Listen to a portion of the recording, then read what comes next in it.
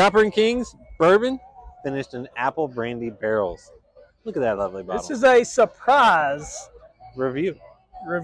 Shall we? Cheers. Whew. I know. I kind of like that. Smells good. I love that apple brandy. Yep. Smells like apples.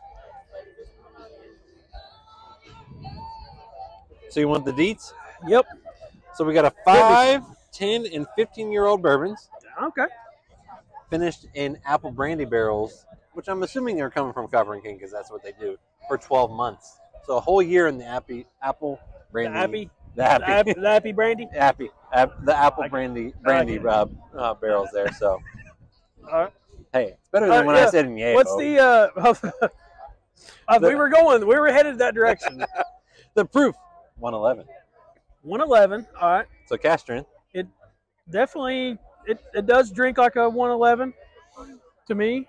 It gets that warm hug, the warm Kentucky hug. You get the apple, the sweetness up front, right in the middle, but I agree with some critics out there that the finish is it just falls short. Really? Yeah, I agree with that. I really do. I like it because I like the apple brandy part because it helps out. I do. It helps smooth that finish out from the 111. Don't get me wrong. I think it's good. Now, what's the price point? Do we even know? I do. I looked it up. Oh, because that's what we do here. Is that secondary or MSRP? MSRP. Okay. $65. Let me confirm. $65 MSRP. Oh, I'm in for that. Yeah, 5, 10, 15 mixed with the finish. Even though the finish falls a little short for me, but it's worth $65. You also just are weird on finishes. Who, me? Yeah, you. I know. You like an old heater right down the middle. I do. Old number 1 right down the middle. That's just which is funny because most of what we review are finished bourbons these days. I know.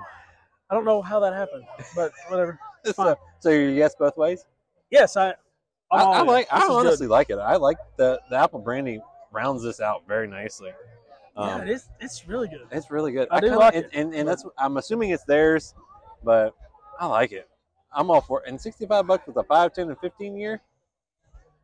Yeah, that's hard to beat these days. It is. It's pretty.